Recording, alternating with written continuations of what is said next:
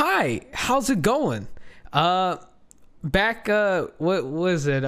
Was Anthony Blue Thanos with the ugly mustache here? How's it going? Back from the past, here for a new podcast. Just a thought after like what, half a year? Sorry, not sorry.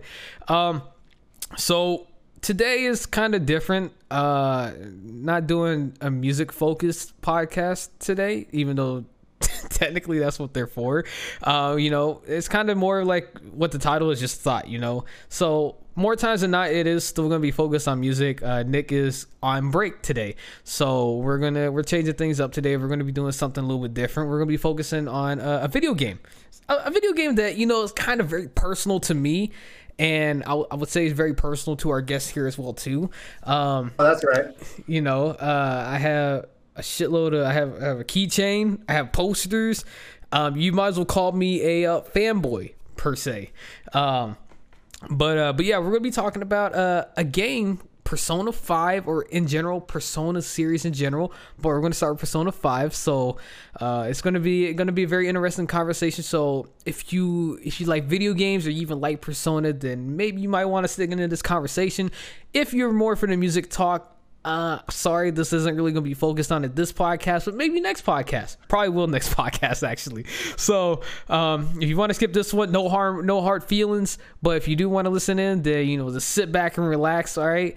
We're going to start with introductions. Of course, my name is Wasabi Blues. As always, your number one host. And then we got our guest. My name's Rat. I'm a Rat King. I love rats. I'm a hacker. I'm a gamer. I make a little music, too. Excited to talk about Persona with you guys. Oh, you a hacker, huh? Oh yes, I'm a hacker. Okay, all right, Futaba. So let's start with your general thoughts of Persona 5. So we talked about this throughout like multiple times as you were playing it, right? You believe the story was very weak, and you thought it had a lot of issues. It was cliche, I guess, if you could say, right? I was getting a little grumpy in the middle, so I don't need to worry about like spoiling anything. Everyone here is gonna yeah, that's good. I was getting pretty grumpy and complaining a lot in the middle. I think the middle was really weak. I think everything basically everything from the Kamoshida, or like after Kamoshida, to when the flashback caught up to the plot, that was the part that took a really long time, but like that was where I thought it was weak, and I didn't know how much longer it was going on. I think it really shaped up after that. So do you feel like the beginning was strong, but then do you feel like it was just too many points in the plot that wasn't contributing to the overall story? That's right. I feel like basically everything in the middle was kind of just drawn out to introduce all the Phantom Thieves. Like, they obviously had the Phantom Thieves and they knew what they wanted to do with them. But I thought it was really long-winded getting them all on board. The things that recruited them were a little unnecessary. Their backstories were a little cringe. I feel like they were all like drastically different before they met the Phantom Thieves. Once everyone was on board, that's when it really got rolling. Yeah, I can see that. So it's more like everyone had like a major personality shift all of a sudden the second they joined the Phantom Thieves, right? Like, that's right. They had like this awakening, more or less, like their persona, right? I don't know. It's interesting because I guess it kind of helps that we both have pretty much, like, I've just replayed it, except now this is my first time doing Royal, but I did Persona 5 like years ago, right? So I don't know. It's interesting, and this kind of goes into like, I watched the anime recently, like I was telling you about. Like I decided to dabble into watching the anime as well too, and it has the most bonker ass plot moving theory, not theories, but the way they move the plot is so unnatural to compare to the game, which I think it's kind of hard to put a game like that, right? Like you can't put a game of that length into a fucking anime like that quickly, because pretty much like, was it after they beat Kamoshida, that's when they gave Joker his name. I was like, what? I was like, what? I was like, what the fuck is this? And then they already started showing like a preview in the next episode. Like pretty much the anime was set, like the only way you're watching this is if you already played the game. Like that's how much it was already set. Like in like the third episode, they already show Akechi talking to the whole team and how he already knew everything about them. Like, bro, that's like what, 40 hours into the game? like it's 40 to 50 hours in the game. They're showing in like the third episode, and this is only after they just beat Kamoshida. You haven't met Yusuke, you haven't met Futaba, you haven't met Haru or any of them yet, but here he is talking to the whole goddamn team already. So I'm just like, what the fuck? So, you know, I was like really baffled by that. But I mean, as far as like the characters and, you know, I guess how they come to be, I guess this is where like I kind of like delve back into Persona 4. I feel like Persona 4 was more natural in terms of how everyone came together as friends, whereas I think so too. I feel like I share the sentiment as everyone else with 5, is where everyone comes together because they have a purpose, but not really because they feel like friends. Like, that's really feel like, if it almost feels like they're coming here as a job. And that's what kind of sucks. Like, it doesn't feel like an authentic friendship, but more like, because when you think about in Persona 4, everyone was kind of like hanging out regardless, right? But in Persona 5, no one really hangs out with each other other than, I guess, Haru and Makoto. No one else was really like hanging out. Everyone else is just hanging out with you, the main character. But no one else would hang out outside of that main character. One of the things I thought was bold, so I'm going to say it right now. Akechi was my favorite. I thought he like carried the plot. He was really cool. One of the things that was cool about Akechi is that like he was the job. Like he was definitely there for the job. Like no shame in that. He was like he wasn't trying to be friends with them, and that was okay. They had a job to do, and I mean he had his own agenda, but like I thought framing it like that was pretty cool. Yeah, like I always like, so it was kind of weird. Like, I'm one of those players who, on my first playthrough Persona, of course, I didn't Google anything, which that was good of me. But on Royal, I kind of just Google things here and there just out of curiosity for some things. And of course, things would get spoiled for me. But not. Here's the thing: spoilers don't affect me because I'm more curious. How do I get to that point? That's where I end up being. So like when I looked up Dr. Maruki for something. I was looking up his confidant. And then I saw, and then in the Google search results, I saw Dr. Maruki's palace, and I was like, "What the fuck?" I was like, "What?" I was like, "Why does he have a palace?" I was so confused. And instead of like me being mad at that, all that did was make me want to keep playing more to get to that point and figure out why the fuck does this man have one? Like, I was so confused. I was like, I gotta know now. And then next thing I'm looking up Kasumi, and I was looking up relationship, like when is the relationship thing going to happen with her, if it even happens. And then here I am seeing Sumire, and I'm like, who the fuck is Sumire? I'm like, now I gotta find out this shit. Like, I was like, the whole time I was like, I'm not even mad. I was like, I just gotta know. And here I am like, fuck, I gotta keep playing this game now. I need to beat this shit so I can get to this part of the goddamn semester. I had a little of that too. Like it was so fucking like mind blowing to me. But yeah, like I don't know. I don't know how to describe it, right? So I guess where should we start? And what was your favorite part of the game? Let's go with that first. Oh well, let's see. I definitely thought the royal part was really good, but Okay, let's do it like this then. Do you feel like, so I have my own thoughts on this, and I'll share in a second, but do you feel like the part of Royal flowed into the ending of the original game smoothly, or did it feel tacked on? I thought it, like, given what they were working with, it was pretty graceful. Like, in compared to, like, the stuff with, like, Persona 4 Marie, I felt like that was kind of tacked on. But, like, the Royal story, I thought was really good. Like, it really flowed into it nicely. Okay. Like, I thought, like, Kasumi, or, like, I guess Sumire, as, like, she was just, like, this random friend who, like, wasn't involved with the Phantom Thieves, and, like, you got a school counselor. Like, at first I didn't even know that Maruki was, like, a new character. I thought that was pretty smoothly blended in. And then all the stuff, like, how the metaverse was destroyed, but, like, the things that, the pieces were still there. I thought that was kind of an elephant in the room. Like, they did something with that, and I thought that was cool. Yeah, to me, so when I look back and see how they ended off 5 and then they transitioned to Royal, it felt very, I don't know, it felt very weird to me. Not that I actually really enjoyed the Royal part. So when I say Royal part, I pretty much talk about the third semester, right? Yeah. I just felt the transition was just very weird to me, only because I guess it's because I played the original, right? I guess that's partly why. Yeah.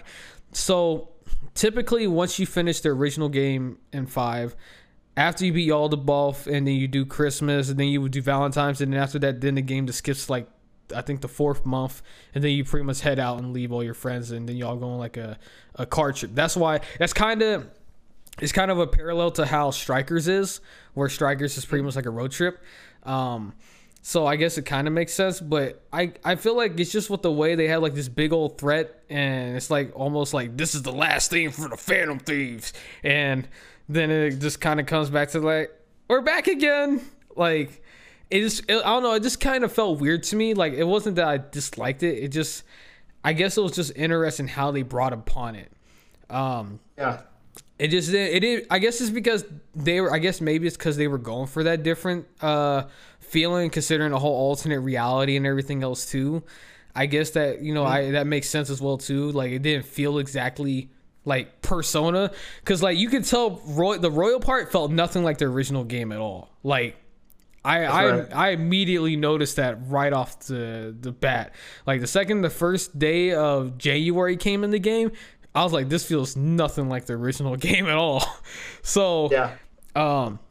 And so it just felt like kind of off to me. But I mean, I enjoyed it for what it was. I don't. It's kind of hard for me to really decide how I feel about it, though. I guess we can go into the characters first. Let's go. Let's speak on Dr. Maruki then. Let's speak on him, and because I think we were going to talk about it, but I said to hold off on it a while back, which is his beliefs, right?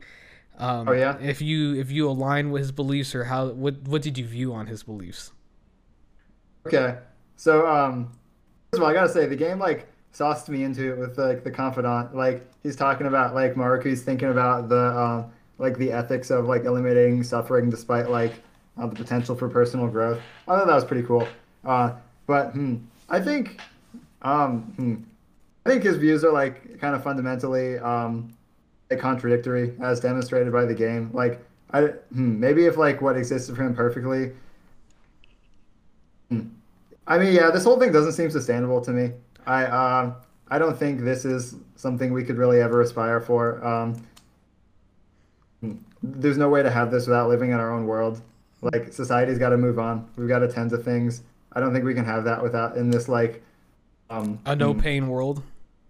Yeah. Because I looked up, because I got curious. Once I beat the game, I looked up different endings to see what would happen, right? And yeah, I haven't seen any of the bad endings yet. I'm curious about that. So pretty much, what is it? I mean, they're not really bad endings per se. They're pretty much just like telling Dr. Maruki, hey, you can have it your way. It's like Burger King. You can have it your way, Oh, well said. Yeah, that's pretty much what it is. And so at one point they show one of them, what it is actually, I found out that's where one of my wallpapers came from. I didn't even know my wallpaper came from like one of the bad endings. Okay. But pretty much what it is one of the bad endings, which I guess that's where it becomes a morally subjective option, right?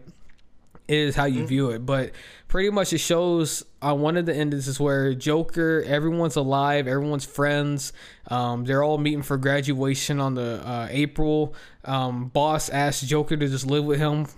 It doesn't even ask him, don't even go back to his parents, and because obviously the whole world's supposed to be nice and kind, Joker ends up living with Boss, and he goes to college and everything while living there, and yada yada yada. Akechi comes by and he's just hanging out kumbaya with everyone. He's like all nice and shit, not the super douchebag that he was in Maruki's palace. And and then Dr. Maruki comes by and they don't recognize him, they don't even know who he is, but he just offers to take a photo of all of them together, and he just asks them if they're happy and everything. And it's just very weird. Very like it's like a pristine, like it's like a fan fiction super happy ending. If everyone could have a happy ending, that's pretty much how one of those endings are. Okay. Another ending is pretty much where you just give up your will to like do anything. You give up your free will, and it's so sad because literally all it is Joker. Where does this one come in? Get this from like the fake Igor? No. This one's not from fake Igor. These are all like the Dr. Maruki options, right? Okay. I forgot when this one came into effect. I think it's not the one where you tell them in February, but the one earlier than that, right? And okay. What happens is Joker just gives it up, right? And pretty much what happens is he dies in his bed. Oh. Yeah, like he literally just dies. He don't have no free will, don't will to do anything. His phone dies. He doesn't want to do anything. He just lays in bed and dies. And it was like, what the fuck? Like, I was. Sounds like what they were saying would happen if they weren't careful with like the changes of heart early on. Like they were worried about Kamoshida being a vegetable. That just happened to him. Yeah, like he pretty much turned into a vegetable. He just dies in his bed, and I'm like, that's fucking wild. What the fuck? Yeah. You know, so I was like, all right. I mean, granted, everyone has their own opinion of the different endings. I personally am a fan of the correct ending, of course. I think that one, you know, is very. Now, I will say, I liked everything. I liked the palace a lot. I really fucking. I was that dude when I think I told you when I first got to it like a long time ago in November. I might have said something, I might not have. I'm not sure, but I got to the palace when they did a little preview teaser of it.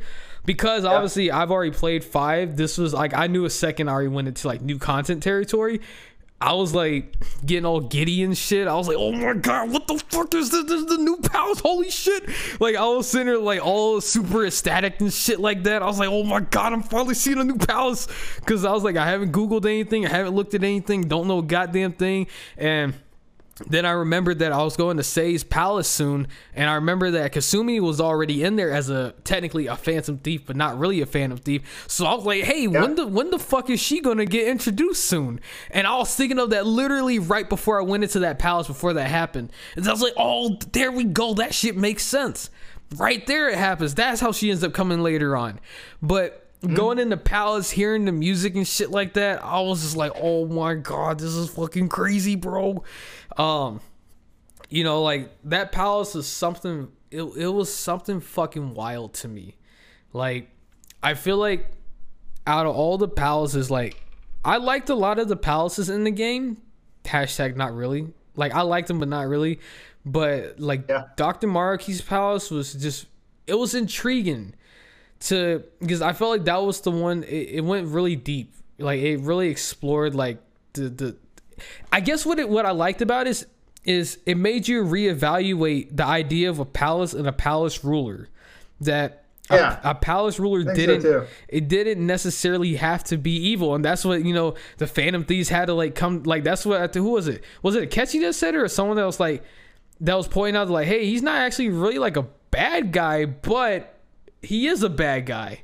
And it's kind of like I think, and then he has like asked him, so what are you guys gonna do? Do you guys have what it takes to actually go against him, or are you gonna, you know, fall back? And that's where like it was a very interesting discussion. And as you know, you explore Dr. Maruki's past more and more, it just becomes kind of like damn. But it's just like I just get really confused on how he had a palace so early on. Like I think I might be having brain farts now, but it was just he had a palace very fucking early. Like back in fucking November of the game, he already had a fucking palace ready to go. And you know, typically a palace is created by a distorted heart, and I guess you would say he had a distorted heart, but it wasn't really distorted per se. He just had his own way of believing that how people should be saved and helped. I think his own, like, I don't think he totally believed everything he was saying. I think he was sort of like, sort of a white knight thing. Like, I think he was sort of like, this was his way of coping for the thing with his girlfriend. Like, the fact, like, after he walked away and, like, never talked to her again, I thought that was when it was over. Like, he really wasn't sticking to his values. Like, if he really cared about his girlfriend, he wouldn't have taken the easy way out like that. And I think he totally took the easy way out, and that was where the distortion started. Like he kind of just gave up after that, and where he was like, all right, well, who the fuck am I doing this for to begin with, right? And And he's like, well, I'm not gonna let no one else suffer again, which is like cool, I guess. But you got to remember why you're doing this to begin with. And yeah, I feel like that's where a lot of things get kind of like, I guess, interesting when you compare that every other palace ruler, which I always find it, I kind of wish, I feel like what they did with Royal and Dr. Marquis is what I kind of feel like they wish they did with the rest of the game now. Like when I think about it. Yeah, I think so too. I feel like they probably wish they could go back and make it to where every palace ruler wasn't exactly some evil tyrant, and that it was more of a bordering line between, hey, they're actually kind of right, between, well, they're kind of fucked up too, instead of, oh, these are just all fucking assholes and we're gonna go fucking beat up Jeff Bezos and destroy his goddamn factory and, you know, show him who's boss and shit like that, you know. Like when I look through all the palaces, and you know, obviously I compared them to Dr. Marquis, just like no comparison really, but I don't think there's really any palace that I consider memorable other than, you know, Dr. Marquis. Like, you know, I had the rats. That's worth something. Yeah, that one was so fucking annoying to me, bro. Like, so Shido, I guess we could speak on Shido because technically he's the original final palace ruler.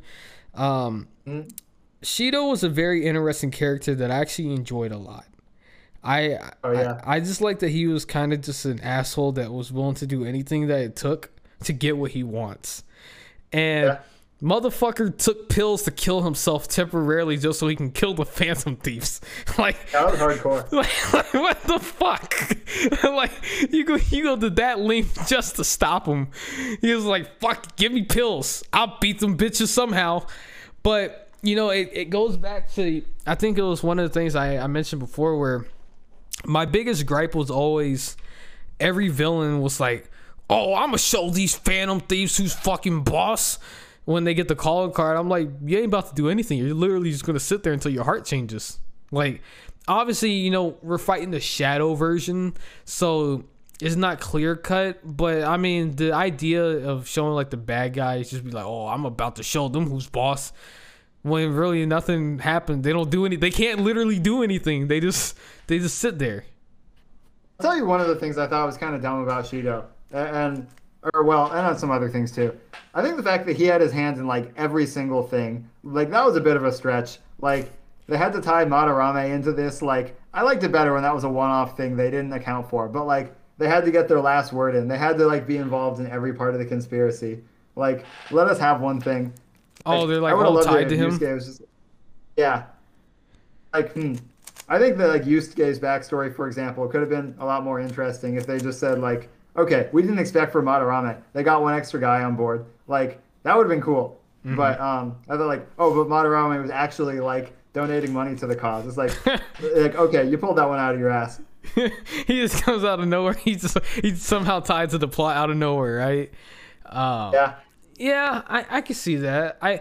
I guess they were trying to make Shido end up being like this whole mastermind that has like a bunch of puppet strings, when in reality he probably didn't even know who the fuck most of those people were or gave a fuck about him. I did enjoy seeing like the different parts in his palace where they explain like all the different incidents and it's showing like the I think my favorite one was the Medjet thing, explaining the whole hacker thing. Oh yeah, yeah. Me too. Like I thought that was pretty interesting, just like them explaining all that. Just like I think my favorite part of the game always, like I know people always like to kind of joke about it, but I always liked it whenever the game would pull you back to like present day. Whenever a flashback happened, like whenever you're doing like a regular thing, it pulls you back to present day, and Sasha's like, "So tell me about this person" or something like that, and I'm just like, oh shit, what the fuck's going on? Like I was, the second I saw the whole part where you kept getting pulled back into present days, like this guy behind like the thing, the whole time I'm just like, what the fuck happens that I get to this point really? Like, how does that was my initial thought when I first played the game. I was like, how in the fuck do I lead up to this? What the hell happened? And I think had so many questions. I noticed they were in the rebellion clothes, like in the tutorial, and I feel like, wait a second, like now that I know how this works, like they have cops in like the rebellion. Did they like bring the Persona world to the real world? I had a lot of questions. I had no idea how they're getting out of that. I thought that was cool. I think the only plot hole I ever found with that was the fact that it was Akechi that brought them in. But like, yeah. Like what connect? Like, isn't there like a whole bunch of more questions that should be asked upon that? Like the fact that they're in another reality, the fact that they should all technically have Mementos apps or the Metaverse app. Like there's a lot of different things that obviously they're just like minor details, right? But it just makes you like, hey, they're technically anyone who goes into the palace should in theory have now the app on their phone. And on top of that, I've got an idea about that one.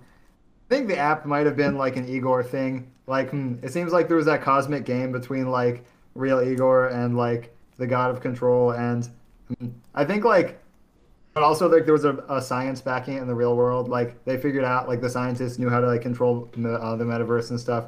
I think maybe like Igor can bestow the app on people, but maybe like people who know the science can get into do something like that. Okay, that's fair.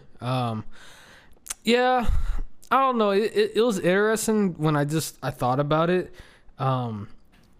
Like I feel like Persona 5 had like a lot of very interesting plot points that sometimes I didn't feel like wrapped themselves up 100% nicely. Just like I think the biggest one is always cognitive science, right? The biggest, the big C word spread throughout the whole game like fucking like sprinkles. Oh yeah. You know, it's always just dropped out of nowhere. Cognitive science. Yeah, my mother studied cognitive science, and you know, and then they tied it into Dr. Maruki later on. But I mean, when you think about it, if you take away Royal for a second, the whole cognitive science thing kind of just becomes kind of like a unfinished plot theory. If you think about just the original ending of 5, like cognitive science was just like this. It always kept feeling like this overarching like big mystery of the game that no one knew an answer to, and then it just boils down to Shido's like, I just took that bitch's fucking research and killed her off. Like, I got some thoughts on that. I think I think what that whole thing was about was sort of that like the metaverse wasn't like a natural state of being. It was something that like came upon, like even though we've sort of had like the connected minds and stuff, it sort of seems like the metaverse is just this unnatural state of being that's come about by like the 21st century and like having our smartphones and internet and stuff, and like while like the principles of like the science applied, this whole unnatural manifestation of our world or like our minds was sort of just a new thing that came about in like the 21st century basically, and like it could be destroyed as easily as it was created in our culture.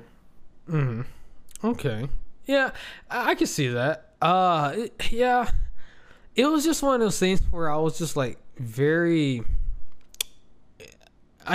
time they dropped it, I was just like, yeah, okay. I was like, cognitive science. I'm about to figure out the whole mastermind little secret wiki sauce for cognitive science and figure out the whole master plan.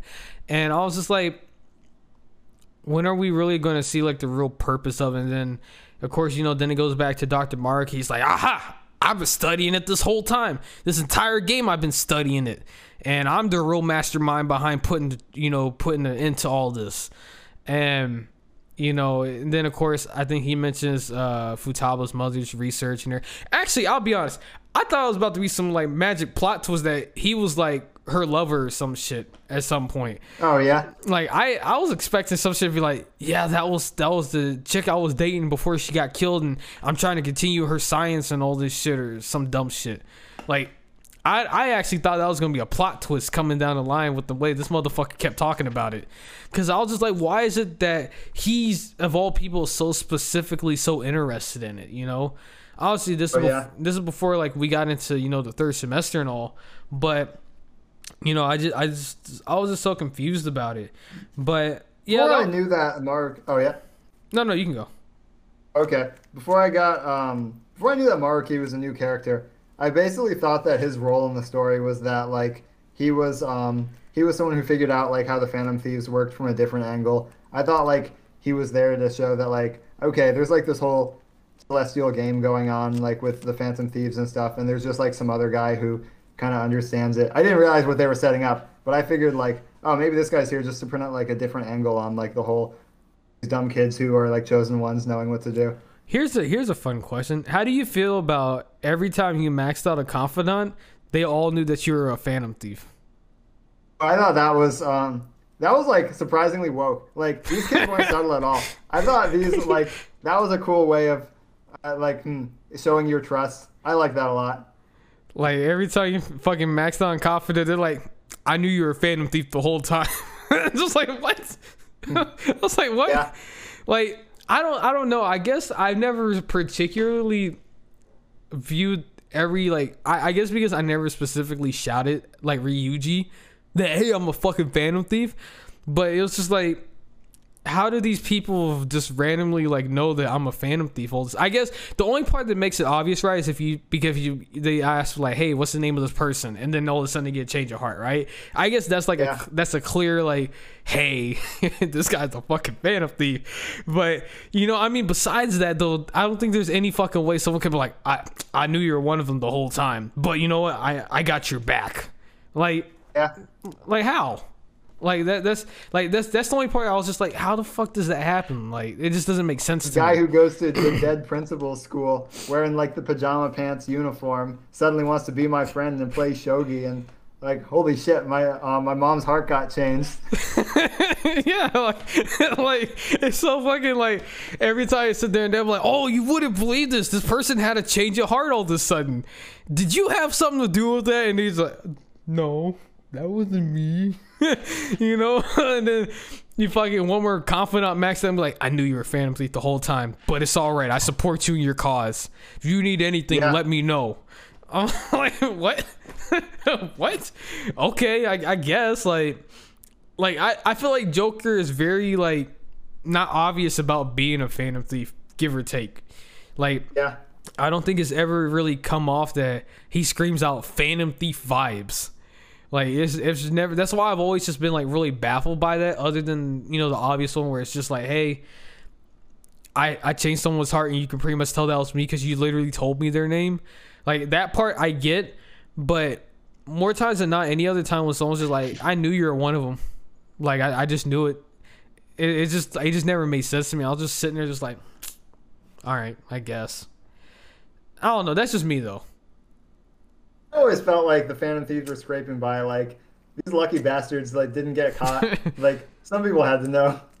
Well, yeah, that, and then I guess you gotta think about the posters and shit too when they put them up. Like, how the fuck did, like, especially like the school thing, right? For the very first one, how did no one clearly see Ryuji put up all them goddamn calling cards? How did he even make so many calling cards to begin with? How the fuck did nobody see that? Like, what fucking magic tricks did he do? There's fucking school cameras. Someone clearly had to have recorded him. Like that makes no fucking sense. Like you know, they always make it like a running joke how he always screams out how they're the Phantom Thieves out in public, never like even tries to hide it. And I guess that's kind of another interesting point. It's just like, how well did they try to hide their identities, which wasn't really that well. But they never, like, did you feel like the ways that they got caught that they were Phantom Thieves were obvious? Like they like, I don't know if I would say obvious, but it was just like, did it make sense? In like in the confidants or like? I guess both confidants and then just the way that Akechi of all people just magically caught on to them. Yeah, I thought Akechi was. I thought basically they were just flying by on the seat of their pants. Like, someone had to have caught them. So it makes sense that like the actual trained detective was the one who caught them. Like, I thought that was pretty reasonable. Love that boy. Because I know I remember that one time when they showed what palace where they going into that he magically was right beside them and then he came into. Like, I remember he was talking about that. He was like, yeah, I was like right beside y'all and I came into the palace with y'all or some shit or whatever. And I was like, this man fucking showed up with this. Like, how is he not like behind them and they don't notice that he's behind them or some shit? Like, what, does he get teleported far away? But granted, he's already a persona detective. But yeah, I mean, granted, he's already a persona user and all that shit too. So it already makes sense too. But I was just like, all right. I was like, all right, okay. So I guess while we're on Akechi, I feel like this one's gonna be a very interesting. Let's talk about Akechi then. Oh man. I love him with all my heart. What a sweetheart. Oh man, Akechi carried the plot. He was so interesting. Hmm. I noticed them when they first introduced him. You know, like they introduce characters without saying their names. Like they give him a title. His was Pleasant Boy. I never forgot that. He was yeah, I like Takechi a lot. I just thought he was cool. He was hmm, Ruthless Akechi was cool. Like Fake Akechi was cool. I really liked he was only in the Phantom Thieves for the job. He was kind of one step ahead. He was like, so I mean, other than the fact that he's like a high school cop, I felt like he was sort of like a grounded character. The guy who was the detective like actually did some detective stuff and like figured everything out. I thought it was like a little actually more contrived when like the kids were one step ahead, but like that was cool. Like I'll let it slide. Oh, when they pulled their whole Master Go-Go gadget plan, but like he thought he had us, but we really had him. And that at that time I was just like, I don't know if I fucking believe this. I was like, there's no fucking way they were like 20 billion 4D chess steps ahead of this guy. Like I found that really hard to believe that they happen to really be like this far ahead of the guy. Like yeah, I thought that was like there's no way, but like it was cool. So I'll let it slide. I mean, the only reason I give him points on that one is because they did have a fair point that the motherfucker did fuck up by the whole pancakes thing. What Morgana saying that's something I want to talk about.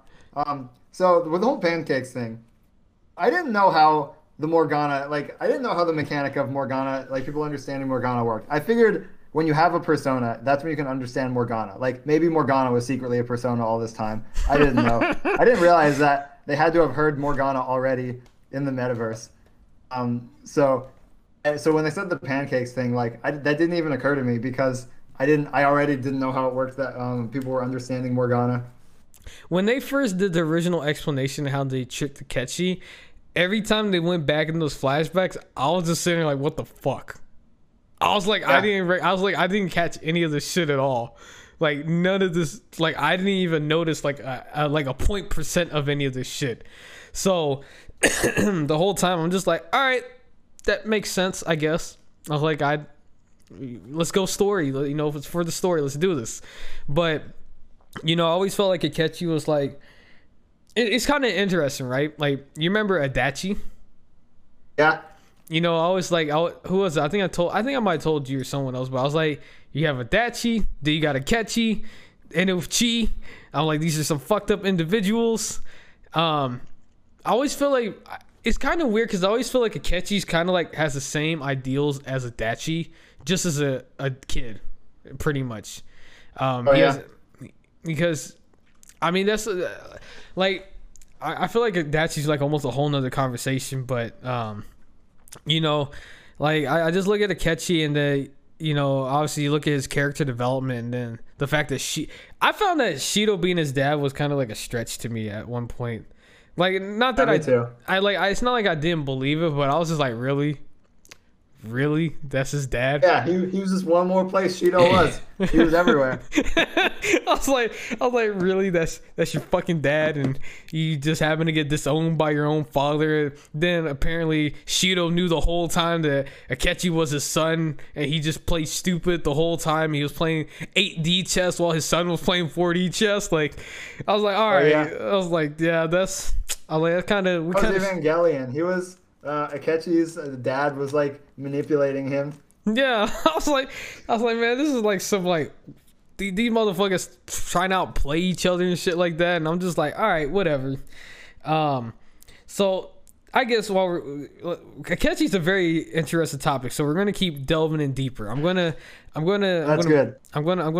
play some things around. So I think Akechi being a teenager kind of elevates him over Adachi a little. I think, well, okay, I don't actually think that's similar. Like, I feel like Adachi's main thing, unless there's like something like I'm missing there, I feel like Adachi's thing is that he just like was messed up and loved killing, and I feel like Akechi sort of had like struggled with like recognition and like having an image, having a real life, like being a teenager and kind of like still sorting out his values and also being like hyper skilled and gifted. I thought sort of like you can sort of see how like that tormented person came to be. Yeah, I mean, I mean, after you see Akechi's ruthless side, I feel like he's just a killing machine. But I mean, that's the. I mean, you got to kind of see him as kind of the same way in a sense because he just killed anybody. He was just going to the metaverse and just wipe him out if it meant him getting to his objective. Which I mean, you could consider him not. I don't think Adachi had an objective at all. He was just playing games. I mean, so Adachi's thing was he just was tired of feeling like a fucking loser. That was his problem. He was like, I'm tired of everyone looking at me like I'm a goddamn loser. I'm gonna fucking kill them. They don't like me. Yeah. Like, that was literally his thing. He's like, I'm gonna just kill them if they don't like me. But I'm like, that's not how life works, bro. He's really like, oh, that chick don't like me. I'm a killer. Like, they're like, bro, what the fuck? Whereas Akechi's more like, he had like trouble understanding himself. And the fact that his own father didn't like him or cared for him probably made things even worse for him. So it skewed his moral judgment on some things, even though he was technically morally right in terms of justice and wanting justice for things. It skewed his when he has his own mind on his own goal and objective. That skewed his perception on what justice really is. Just like how he would say Sai-san. Her sense of justice has been skewed and has been fucked up. I feel like he was the same exact way for a hot minute when he was determined to get what he wants, just like she was determined to get the Phantom Thieves. You know, their sense of justice goes out the window. But he never had a palace though. He was too strong. Well, I that was the interesting thing that, I started wondering. I actually started Googling it after Maruki's thing. I was like, so Persona users can have their own palace? That was very interesting. And it makes you wonder, could Akechi have ever had his own palace? Like, obviously the creators didn't think of that when they first made the game, so obviously it's kind of a null point. But if they gave Futaba one. Yeah, but she didn't have a Persona yet. I'm talking about someone who's already established as a Persona user, right? Could you even have your own palace at that point? But then we have Dr. Maruki. I feel like the whole clause of like the Persona users not being able to have a palace was sort of like the more tacked on thing than actually giving a Persona user a palace. Like, I don't remember anything in the rules about people having a Persona not also being able to like get corrupted later on until like they made a big deal about it in the royal part. Mm-hmm. Because it was always one of those things where I was just like, I feel like it would add a whole nother layer of complexity if they made it to where every palace ruler had their own persona as well too. Like, I think that actually would have been very interesting. Because I was not exactly a big fan of Dr. Maruki's final boss fight. I did like everything leading up to it. I did like the music. I liked everything. Just the boss battle itself was just kind of like, I liked the final parts of the boss battle, but the initial battle just kind of pissed me off. I'm not gonna lie. Like, oh yeah, I was not having it for the longest minute. Like, every time he kept fucking re-healing and shit, and then I had to do the whole weakness and set up a whole tree, like a whole chain tree and shit like that. Like, I actually went to fucking YouTube after a while. I was like, yo, is this boss battle end anytime soon? Like I was like, I just want to beat this shit. I was like, I don't fucking care. And what I was doing with my time up to then, or this is sort of a side hustle where before the game ended, I was like spending like 2 or 3 real days at a time in mementos. Like, I just go into mementos once, and it would take me like 3 days in real life because like at the end, like, you basically have infinite SP. Like, you can do stuff as long as you want. And I was basically making like the strongest persona possible. I had like Satan, which was largely, it had like no weaknesses. It had like this ice move that like hit everyone. It cost like nothing. It was super strong. And then like this, basically, yeah, everyone was super strong by the end of the game. Like, I was way over leveled. Basically between like Joker with Satan and Morgana, like these guys were like cutting through everything. Oh, also playing on low difficulty, that helped too. Low difficulty means more romance, more fusion, more grinding. Less grinding. Yeah. I went to The Okumura boss battle is what made me lower the difficulty. I want to talk about that. That was a boss I like, boss I have. You really liked it? Yeah. Okay. So this was in the middle of the game when like I was already getting mad at a lot of things, like just like recruiting a new Phantom Thief after another. Like I was getting kind of bored. Like that was when I decided to date Kawakami because like bro, I've had enough. Like let me fuck my teacher and like feel something for once.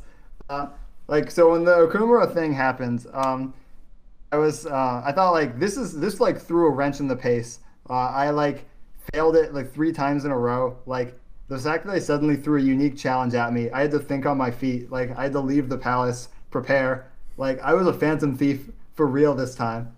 Like that made me that was just so thrilling. As someone who played the original and then going back on YouTube after after I did that boss battle, I was so happy. I had tears coming from my eyes to see all vanilla Persona users like me just understanding that this boss battle is the biggest pile of dog shit known to mankind. Like, it was one of those things where, okay, so objectively, Okumura was the worst boss battle in the vanilla Persona because it was stupid easy. It was stupid fucking easy. What did they do for Royal? They made it stupid fucking hard. Stupid mind-numbingly hard for no goddamn reason. And God, it just pissed me off. Like, I remember that night it was raining, it was storming. I was fuming. I was fucking pissed. Like, it was the first time playing Persona in a long time that I actually legitimately got upset that I was about to throw my controller because I couldn't handle the bullshit it was throwing my way. I found the idea that you had to beat all the robots within like 1 or 2 turns or else they just blow up and sacrifice himself and he summons new ones to be the worst thing ever. The worst. That was fucking hard. Like I actually didn't understand how Baton Pass worked before then. I was pressing R1 instead of R2 the whole time. So I thought, or like whichever button it was. So like I was doing Baton Pass wrong the whole game. And then like when this boss was too hard, I realized like, oh wait, like I wasn't doing this right. I can actually control who it Baton passes to. Mm-hmm. Like this makes so much more sense now. And yeah, R1 was a cop out. R1 was like a cop out in the sense that if you didn't want to have to think about what you wanted to do, because R1 wouldn't always give you the best choice. It just gives you the fastest. I thought that was the only way to Baton Pass at first, so I screwed up. But then I understood. See, that boss battle was just so fucking, like, it's just funny for me to go to YouTube and realize that shit was so fucking trash and that I wasn't loaning my thing. Like, you don't know how relieved I was to realize I wasn't, like, drinking crazy sauce and thinking that boss battle was garbage. Like, when I went to that YouTube comment section, I saw everyone else saying the same thing. I was like, oh, thank God I'm not the only one. Like, yeah. I was just so mind-blown. Then, after that boss battle, I was like, fuck this. I just lowered I checked the game to easy. I was playing on normal up to that point. And then after that, I lowered it to easy because I was like, I'm not, like, here's the thing I tell everyone, right? If you have already played Persona Vanilla, right? The biggest question is it worth replaying Royal the entire game just for the Royal add-on? And to this day, I still share the sentiment that unless you're a huge Persona fan, it's not worth replaying. Yeah, it was a very big chore. Like, this is a game that I didn't get until back in like October or November of last year, and it took me months to really grind through the game. Like, I clocked in another 100 hours, and one of the biggest things that Persona diehards always like to say is, oh, but the quality of life changes, so many big changes to the story. Look, motherfucker, there's changes, but there's not that many changes to the main fucking story that, other than the inclusion of Dr. Maruki and Kasumi and a couple changes for boss battles, there's really not much of a difference from the original vanilla story and Royal. So, and I would know because I literally played the fucking game. So, throughout the whole time playing, I guess it's for me as an adult now, right? I value my time a lot. So if I'm using 100 hours of my life that I'm never gonna get back, literally replaying almost all the same content again, that's almost like a waste of my time. Because I have no interest. I feel that too. Like, I have no interest in replaying the original story. Like, I played it once, I was happy, I enjoyed it, but I don't give a fuck about it. I just want to play the Royal stuff. But see, I'm too much of a Persona fanboy that I'm not willing to watch somebody else do a playthrough, because I want to make the choices. I want to dictate the choices that I make. So I'm not willing to just watch a playthrough and see someone else choose something else that I might not have chosen. So I couldn't let it sit with me just watch some playthrough of somebody else playing it, right? Plus, it wouldn't feel right to own the game but never beat it. I guess it's just a really diehard mentality. Whatever. I really feel like this could have been DLC or something. Like, we don't need a whole game for this. Yeah, like I like all the quality of life changes and things like that, and it's nice, but it wasn't something where I was like, fuck, man, like I'm glad I replayed this entire game. Pretty much, like, I think I stressed it more, like, throughout my messages as I was getting closer to the end, but I was just like, I'm fucking tired of this game. Like, I just want to beat it. Like, a game became a chore to me, because it felt like an extreme, like, weight on my shoulders not being able to have finished it yet. And I want to look up all the story. Like, I just want to talk about it for other people, and I just want to see what the hell's going on. So I'm like, fuck, I just want to beat this game, get to the third semester so I could be done. And then the third semester comes and I'm enjoying it, but then that's where you start to see the problem with it being tacked on, right? There's nothing really to do in that third semester. It's not really like, it would have been better off if it was just like, if it just held your hand through every day, like it did for the first 10 days, where it kind of just forced you to hang out with someone and make them remember what they lost. I know I have a feeling that's something you want to talk about. We'll get there in a second, but oh no, that's actually, there's something else I want to talk about. I just coughed a little. Oh, okay.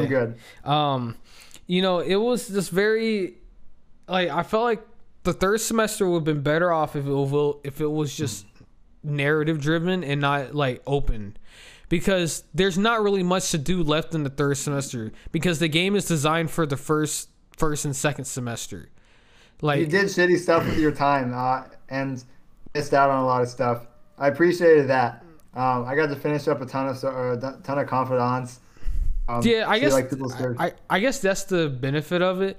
For me, I guess it's because I already maxed out the confidants that I planned to do anyway in my first and second semester, that by the time the third one came, I was like, well, I don't give a fuck. Like most of these other confidants, I looked at and said, hey, let's hang out. And I'm like, no, I'm going to the bar instead. Like, I was just like, I don't want to hang out with you. Like, I could give two fucks about your confidant story. Like, I was one of those people where, like, in the third semester, all I did was keep taking somebody out to a bar and drinking one of those special drinks. Or I was doing pool or darts and leveling up my baton pass. That's all I did. Oh, yeah, me too. Like, I couldn't figure out how to take people out to, like, special drinks. I knew, like, you could take people out to special areas and stuff. I never figured out how to do it. So what I did was, once I found out about it, one of the biggest things I did was just, every single day in the game, I always did the show players' activities. I literally just looked at that. I looked at that. Like, it's like when I found out during the little questions thing, when you're at school, one day I accidentally pushed the touchpad and it showed, like, the answers. I was like, oh my God, what the fuck is this? I was like, it shows you the answers that everybody else chose? I was like, no, I ain't gotta Google them. Because I was like, you're out your goddamn mind. You think I know the answers to these fucking questions. I was like, what fucking big brain character do you think I am? My ass is just going to Google it. Like for the exams, I fucking Googled all that shit. Like, oh yeah, me too. I was like, I'm not about to be caught with my pants down, but I'm like, you think I'm going to study all this too? Like, I always found it interesting about Persona games, like Persona 4 Golden. I did the same shit on that one too. I'm like, I don't know the answer to these fucking questions. I was like, you got me fucked up. But yeah, so like, pretty much I would just look at like player activities. It's like, I don't know if you remember when I used to send you pictures of like everyone's like average level, and here I am like 10, 15 levels below them, and I'm just like, oh, that happened to me too for like all but like the last quarter of the game. Like, the whole time I was just sitting there, I'm just like, what the fuck are these players doing?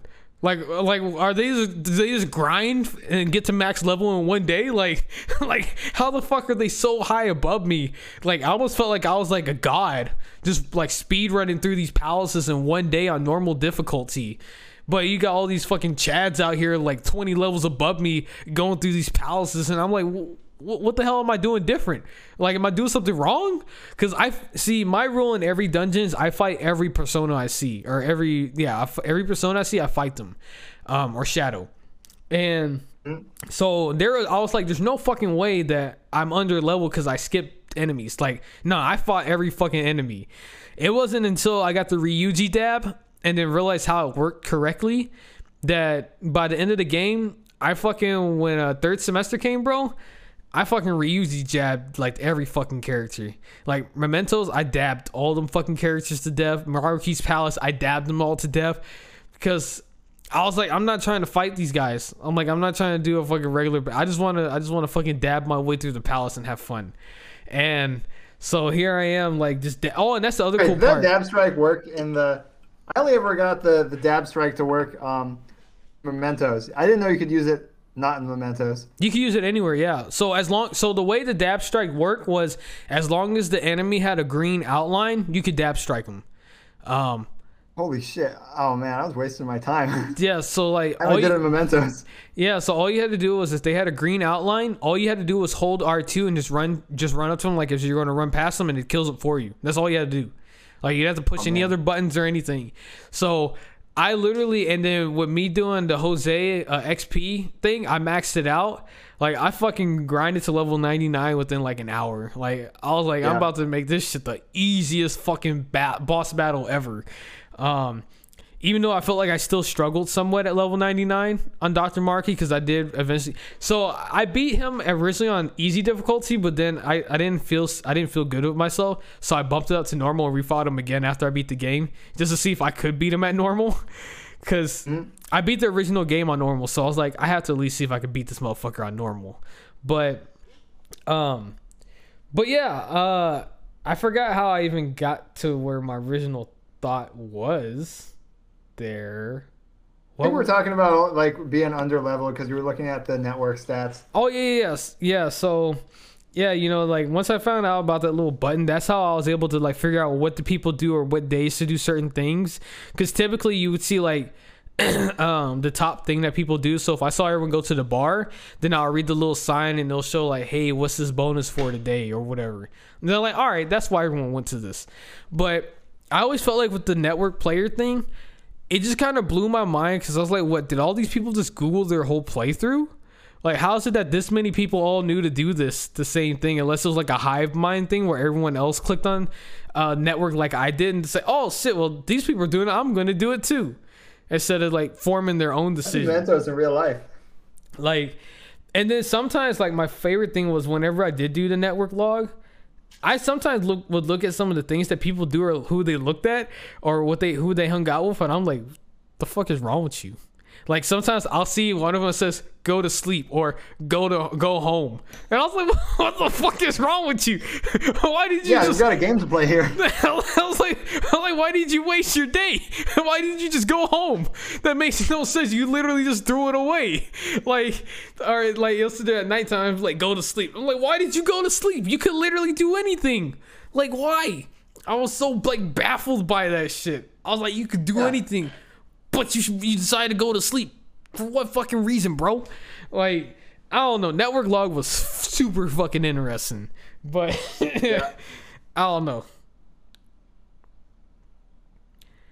I really like some of the Confidant stories. I thought the Confidant stories were really good. They were pretty bold in comparison to the other story. Like, Kawakami one was like super uncomfortable. But like, I mean, it's just another flavor. I thought a lot of the stories, like the one with like the little boy with like the little gun boy, I thought was good. Oh, I never finished this. I got kind of bored. Oh yeah. Basically. Oh my bad. I thought the Confidant stories were pretty good. I never finished like the gun dealers, but I was interested to see where that goes. It was actually really sad. And like the day where you talk to all your friends in town, and like some of the Phantom Thieves social links I didn't finish, like they weren't even there. Like I went to the gun guy's shop. He said like, "A deal's off. Don't worry about it." Like, man, that was more heartbreaking than anything. His is a pretty satisfying conclusion. pretty much his son comes to understand, you know, what his father was doing. And, you know, they become really close together. You hang out and kumbaya and all this other shit. And the guy who was threatening the gun dealer has been he's been killed, or not killed, or well, something like that. And everything was kumbaya in the end. But yeah, like, I mean, some confidants I just didn't give a fuck about. Like, I'm not gonna lie, some of my confidants were like dictated by what I can get from them. Like, I'm not gonna lie. Yeah. I think like I told you before, I think Oya, I didn't even raise her fucking confidant once. I didn't give 2 fucks this playthrough. I wasted Story's not that great, and the bonuses are nothing. Yeah, like, there's some confidants that are really just not worth your time, and she literally was a waste of fucking time. So I didn't use it on her. Chihaya, I maxed out hers. Just because I didn't learn how to use her bonuses correctly until like closer towards the end of the game, but hey, it is what it is. Who else? I maxed out Hifumi because I liked her confidant abilities. Oh yeah, she was good. I think my favorite one, oh man, I remember. So you're lucky that in Royal they added Akechi as like an actual confidant you can rank up throughout the game, as opposed to in the original game where it was like dictated like Morgana, right? Like, you don't choose when it ranked up. They told you when it ranked up. But in Royal, Akechi was one of those where you chose your own time to rank him up. And I like every fucking ability I got from him too. I fucking loved all those abilities. So, but when it came to the 8th rank where he's like, let's fight, you don't even know how much I lost my shit at that point. I was like, oh my fucking god, it's fucking happening. Oh my god. Because you gotta think, at this point, it's before he reveals that he fucking hates Joker. He tries to kill him and all this shit. But the game at the 8th rank is interesting because I did a lot of looking into it. I was curious on everyone's thoughts about that because it was very interesting. And they pretty much had it set up where Joker just knew that Akechi didn't like him, that Akechi was going to try to kill him eventually. I don't know how I feel about that because I feel like there's nothing really leading towards that. That was like super obvious. Like, other than that fight that just happened. But like, it was just like, it never made it really seem like oh shit, this is fucking surprising as hell. It was just like, all right, I saw this coming. Like, I know Joker's smart, but he ain't that much of a 4D mastermind. Like, there's no fucking way he just like, oh, Akechi wants to fight me. I saw that coming from like a mile away. Like, there's like, it just didn't make sense to me. I don't know. Maybe I'm viewing this wrong. It really hit hard. Like, when you picked your own time. Like, I just chose to hang out, and like, he pulls a gun on me. Like, that hit different. Like, did you expect that? I thought there would be something like that somewhere in the line, but when it happened, it still like hit hard. Do you feel like the relationship that they had between Joker and Akechi was like almost like kind of just I wouldn't say weird, but it was just kind of like it's kind of gay. Well, yeah, I guess. Like, you throw the gauntlet. Like, there's like some sort of gay shit. Pretty they have much like a real relationship. But I mean, it's almost. I felt like it was kind of one-sided, though. Don't you think? I feel like everything with Joker is kind of one-sided. He doesn't like really say anything, and like, he doesn't have a real character. He just absorbs stuff. I guess we could tie that in for Akechi a little bit. So do you feel like Joker had much of a character throughout the game, or is he just like a husk? Because I guess like the Persona 4 guy like was even blanker, but I feel like there's like a little bit of tint to like, I don't really view him as much of a character, but like, he has like a place in the world and he's like a real guy. But I think so inherently he has some like personality and stuff by like the preset choices. But I think like he doesn't have that much character. Like, they're sort of limited by that, and like, that's fine. I sort of prefer it that way. Because I know sometimes they like to have it set up whereas like you view yourself as that character. That's why your name is in there. You're him. That's your personality.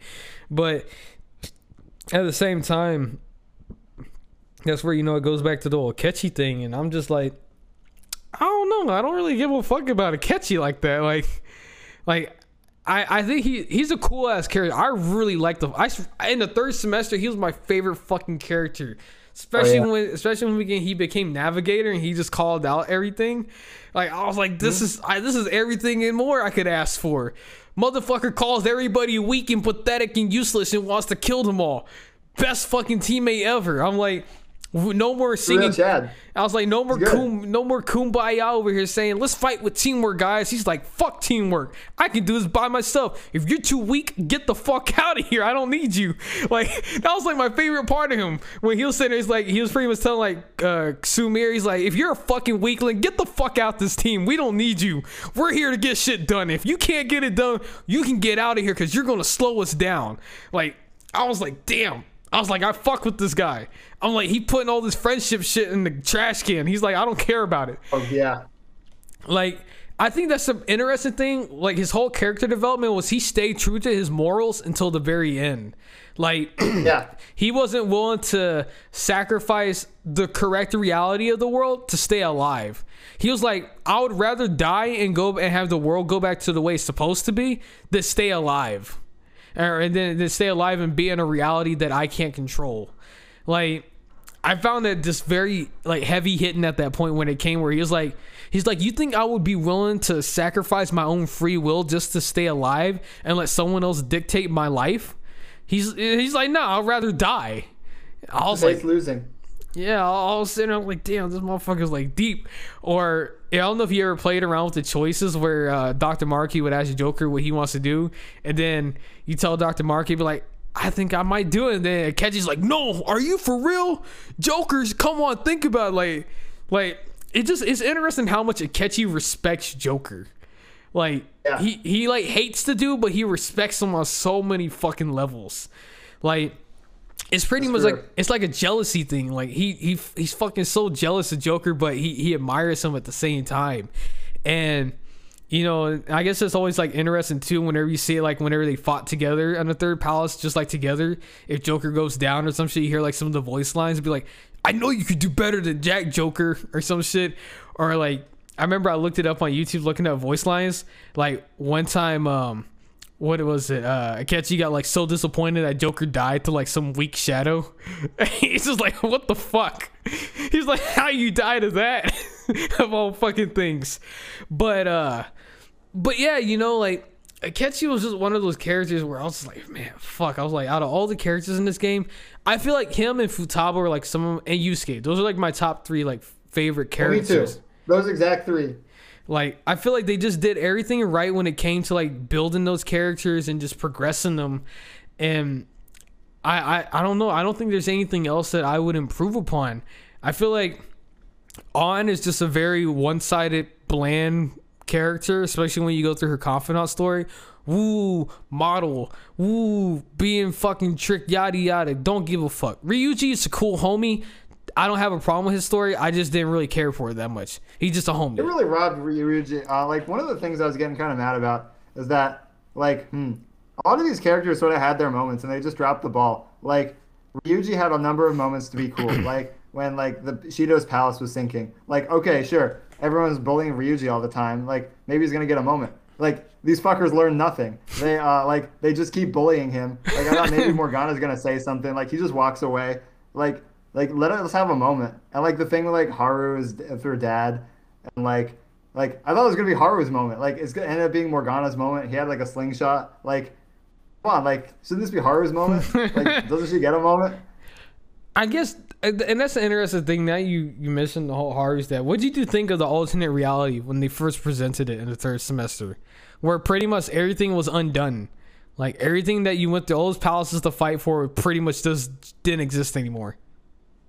But yeah, I thought, like, okay, like, did it feel weird to you? It felt super weird to me. Yeah, it was weird. It was like, yeah, like you're copping out, Maruki. Like, this isn't real. Like, you know, we don't want this. Like, the second, I'm not gonna lie, when they first started with Joker and Morgana in the same bed together, and I saw like two dudes, and I was like, oh no. I was like, what the hell's going on here? I was like, this isn't what I signed up for. And then it just kept on going further and further, and it was just so weird, like how some of the things were explained and showing Makoto, her family exists now. Haru's father lived. Futaba's mother's alive. And it's interesting. What I find really weird is just how these people could exist, but then the second that they open their third eye and realize that it's someone else's reality, that all of a sudden they just vanished. These people just didn't exist anymore. Like, how did they just don't exist anymore? How do these people physically exist? Like, that's the thing. I just don't. I guess that's the not understanding Maruki's power, right? Just understanding how strong. Like, he fucking made Akechi stay alive, of all people. He fucking brought him back to life, of all things. Yeah. Like a fucking dead person. Like, I guess like that's showing like the powers of someone, but it's just like, how? How the fuck does someone just like magically just do some shit like that? Bring someone back from the dead. Physically, that was like fucking gone. Like, he could have done that for his own fucking, his girlfriend. He could have brought her back to the way she was before all that. That's why he's distorted. He doesn't know what he wants anymore. Like, it was so like mind baffling, but I don't know. It's just, I don't know. Persona 5 Royal is just, there's a lot of shining moments in there, and there's a couple duds sprinkled throughout it, and I feel like some of the opportunities were always missed with like certain characters, especially when it came to character building of the Phantom Thieves. Everyone always likes to shit on Haru that she never really got the time she deserved, which I agree. I don't really think she had that much time, in my opinion. Yeah, by the time they added her, they were already done adding, like, they're already tired of it. She didn't get, like, a cool persona awakening like all the other people. She just pretty much did the fucking fedora milady type thing, and that was about it. And I was like, I just like the dance pose that she does. I thought it was pretty fucking cool. But, yeah. Like, I feel like fucking Sumire had more time than fucking Haru of all people. And I was like, oh yeah, I'm like, that fucking robs Haru even more at Spotlight. But I don't know, like the whole character building, like I said, on trash, Morgana sort of all right. Yusuke I like, Futaba I liked. Ryuji was okay. Makoto was kind of like, I really don't know what to really think of her character. I don't think she was ever a bad character. I think her confidant story was all right. But she didn't really like leave a lasting impression on me, like her at all, her character. She just seemed like a mom. I thought she was actually a little more interesting before, like, before you recruited her, when she's like doing a bad job spying on the Phantom Thieves. But like, they all change so drastically when they become a Phantom Thief. Like, Makoto's not that interesting anymore. Like, it's so fucking interesting, like, seeing how all these characters develop and how they're all kind of just like, they're just kind of there. And, you know, I don't know. I feel like there's a lot of strong points and weak points of Persona 5. And I feel like when I look at the characters, I feel like a lot of them are memorable, of course, but there's a lot that are kind of unforgettable or that are forgettable that didn't have a lasting impression. And, you know, I mean, overall, Persona 5 still my favorite game of all time. I'm not going to lie. It's still my 10 out of 10 game. I don't give a fuck what anybody says. Like, without doubt, it's my 10 out of 10 game. But, you know, I do think there are some things that could have been changed or worked upon that could have made the experience a little bit better. But, I mean, overall, I really enjoyed the game. But, I mean, that's kind of already kind of expected from me. But I'm kind of more curious, like, what's your overall thoughts of the game? Well, like, did you leave satisfied after beating the game? Like, do you feel like this is one of your top games of all time? oh, no, I'd say this was like a 6 out of 10 on average. It had like a lot of it was like, okay, I often talk about Sonic Forces. Sonic Forces was like sort of a shitty game. It was like, you take like 4 hours to play. But it also it had some like the highest highs and the lowest lows, and like I give it like a 4 out of 10. Persona 5 had like some pretty like high highs. Lows were kind of long, but like they weren't that low, and it like kept me entertained for like 200 hours. So like that's impressive. Yeah, like 6 out of 10 is my final rating for Persona 5. Do you think it's better than 4 Golden, or do you think 4 Golden is better? I think 4 Golden is better. Would you say overall, or just because of the story and characters? Well, I'd say the story and characters. I think the things that were better about Persona 5 were kind of I feel like at the end of the day, the game is not actually that interesting. Of like going in dungeons and like using skills and magic and stuff. Like I think that's all kind of lame, and that really doesn't help a lot of things. So I think I think like basically. So you don't really enjoy the turn-based combat or anything like involved in that? Yeah, I think it could be like more strategic. Like I don't think this is what they actually want with their game, but like I think I would enjoy it more if it were like maybe more strategic, more action. I feel like the grind is like I feel like the real game for me is like collecting stuff and like using your time and like talking to people. Um, so yeah, the turn-based stuff is it's a little watered down. That's fair. Okay. Yeah, I feel like I don't. I mean, objectively, I always find deep down in my heart, I prefer the story and friendships of 4 more than 5.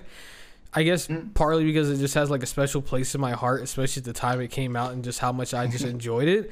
But I just feel like I can always look back at that story and I'm just like, man, there was like a really nice story, like a nice mystery story in there. Like, it was, yeah, definitely. Like, it was just like I was always on my toes the whole time trying to figure out the whole murder killer mystery shit. Like, I played that when I had Rona. That was a fun time. I was stuck in my room. I just played Persona 4. Like, the whole time I was just sitting. The only thing I didn't like, that's the thing I liked about 5 was the dungeons, that they actually made them like an actual fucking dungeon. They crafted it instead of some procedurally pre-generated bullshit in fucking 4.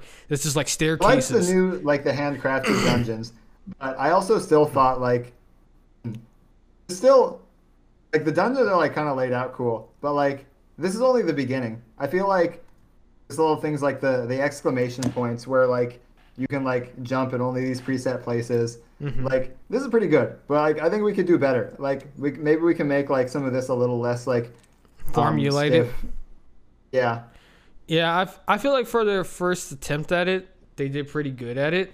Obviously, you know, I guess who knows, Persona 6 will probably be more open.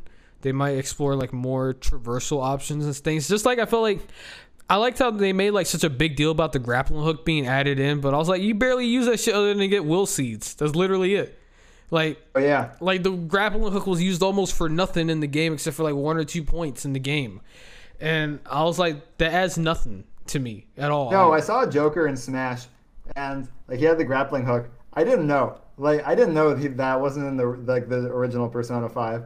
Yeah, I wouldn't have guessed. Yeah, it wasn't in the original, and people were just like, "What the fuck? Where the like?" That was literally like my thought, and a lot of other people's thought. We were like, "Where the fuck does the grappling hook come from? Why does he have one?"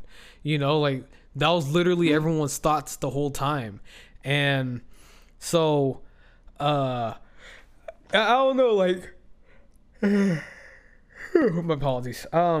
It was just like. It just seemed like some of the things they introduced, like I feel like the game had a problem introducing some features that were used only like once and never seen again. And that was super disappointing to me because there were some things that I really wanted to use again, but never got to. Like I remember they in the Kamoshido's palace, they made a big deal about grappling up to the fucking castle or whatever, making like all this big deal, and then next thing you know, you go through like the next second or third palace and you barely use a grapple hook again. I was like, well, what's the fucking big point of making a big deal about this hook if you can't even use it? Like, that's right. Like it just feels so limiting. But going back to, you know, when we were saying, you know, which game do we prefer? I don't think I really prefer like one or the other, but I do think if there was a game to replay where I wouldn't mind replaying, it would be Golden. But if I could have 5's quality of life features added into Golden, I would take it any day. I feel like that would be like the ultimate Persona game for me. Having the features of 5 put in with the story of 4, that would be something fucking magical. Like, I fucking just adored 4, and I probably will end up replaying 4 one day. Like, I just know it. Like, I feel like it's one of those games where like I can just feel me wanting to replay it again just for the story because that's how much I enjoyed it. But yeah, you know, I don't know. I'm kind of curious where the next Persona ends up going. I mean, granted, I have kept my knowledge hidden for what Strikers is, considering Strikers is the sequel to Persona 5, the actual true canon sequel. I will say, are there some non-canon sequels? I I guess technically, Persona 5 Dance is. I mean, I gotta play that. My roommate has that. I can give that a try. I mean, technically it's canon, but not canon. But Strikers.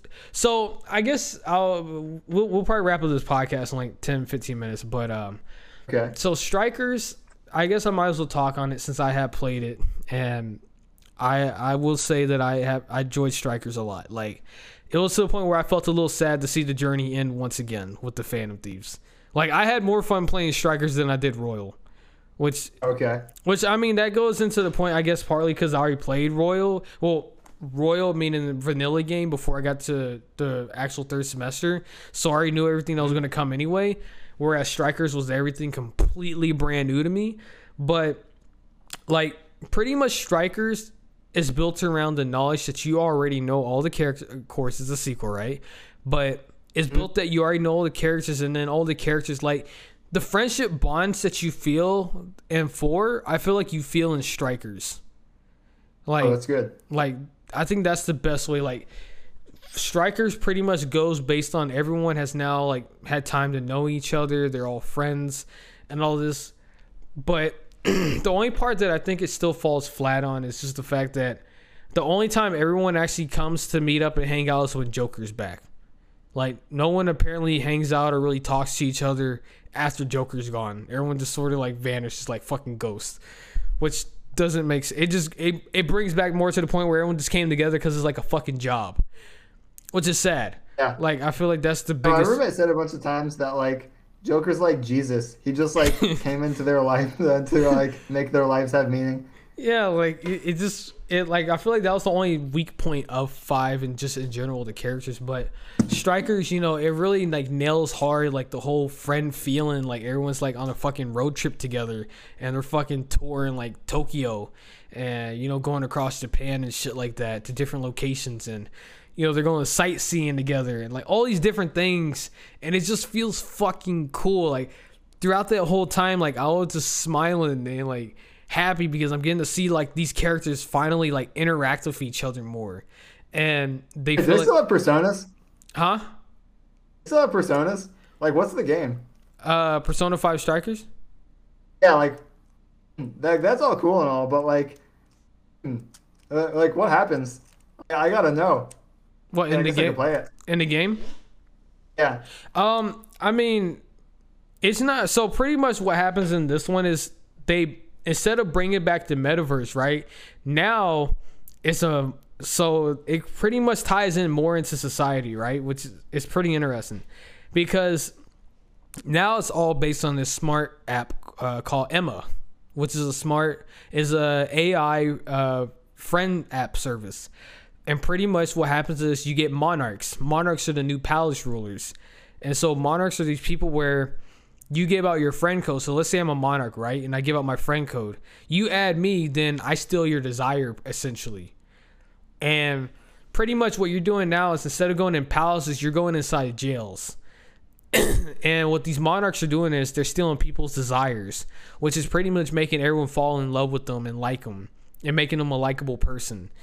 And so pretty much what you're doing is now you're having to go through Tokyo into different regions to try and figure out who started all this, why is there monarchs, and because monarchs are all over the world now. Like, it's a big phenomenon. It's not just in, like, Shibuya or whatever it was in Persona 5. Like, it's all across the world, and, like, of course, you know, the government already knows who Joker and the Phantom Thieves are, so they're keeping tracks on them. And so all these chains of hearts with desires being stolen, they think the Phantom Thieves are causing it, and they're trying to pin it on them. And so now you're having to work with this police guy to try and clear your name and help them out at the same time, figure out who the real culprit is and figure out who's changing these people's hearts, who are these monarchs, and what the fuck is going on.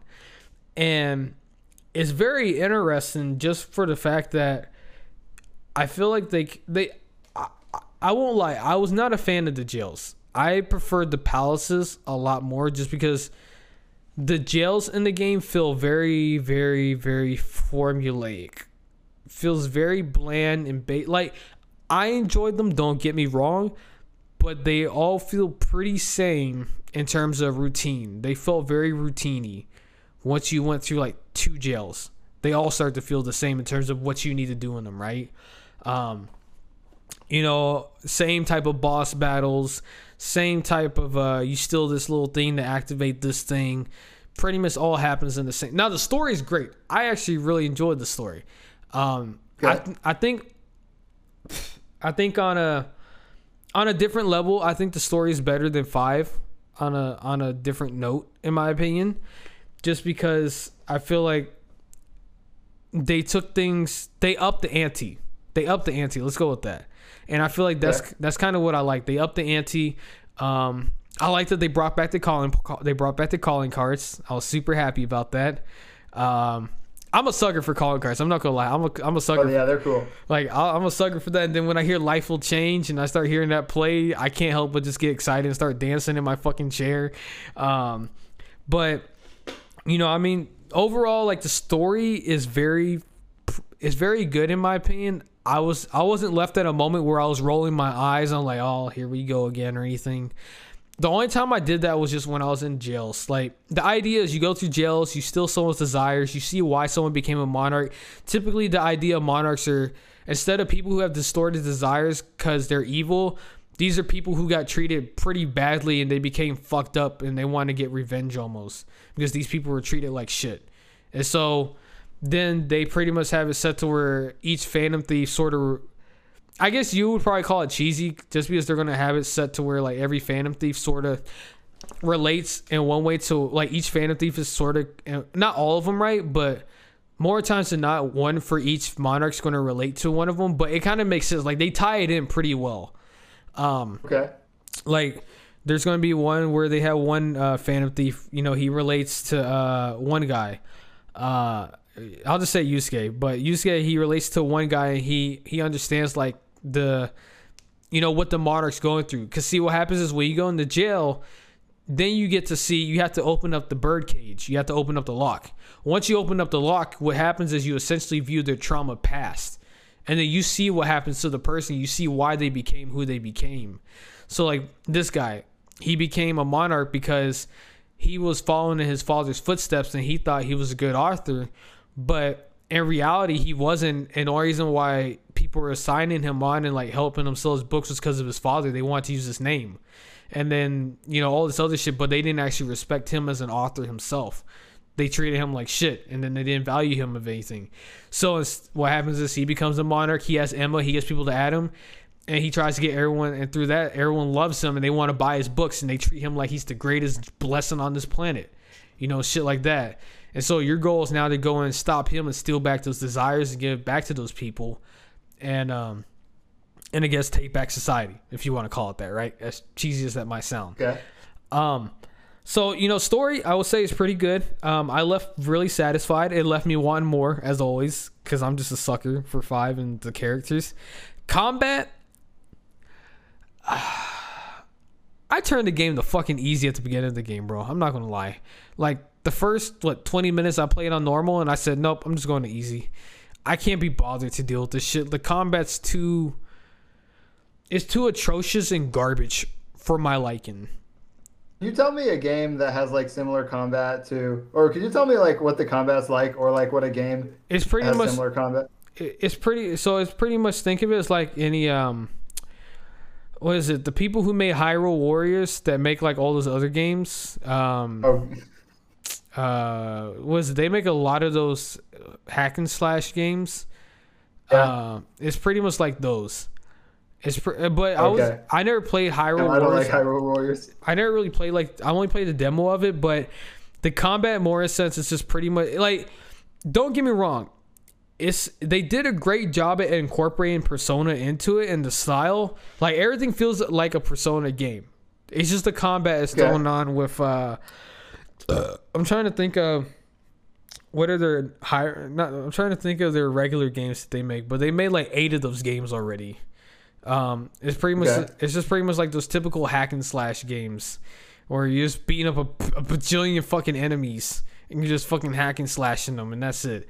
And so the combat to me just feels very shallow, feels very empty. That's probably why the jails feel very hollow to me and not very great. The music, of course, is phenomenal. I will say that the music in the game is fucking phenomenal. Like, I fucking love the music.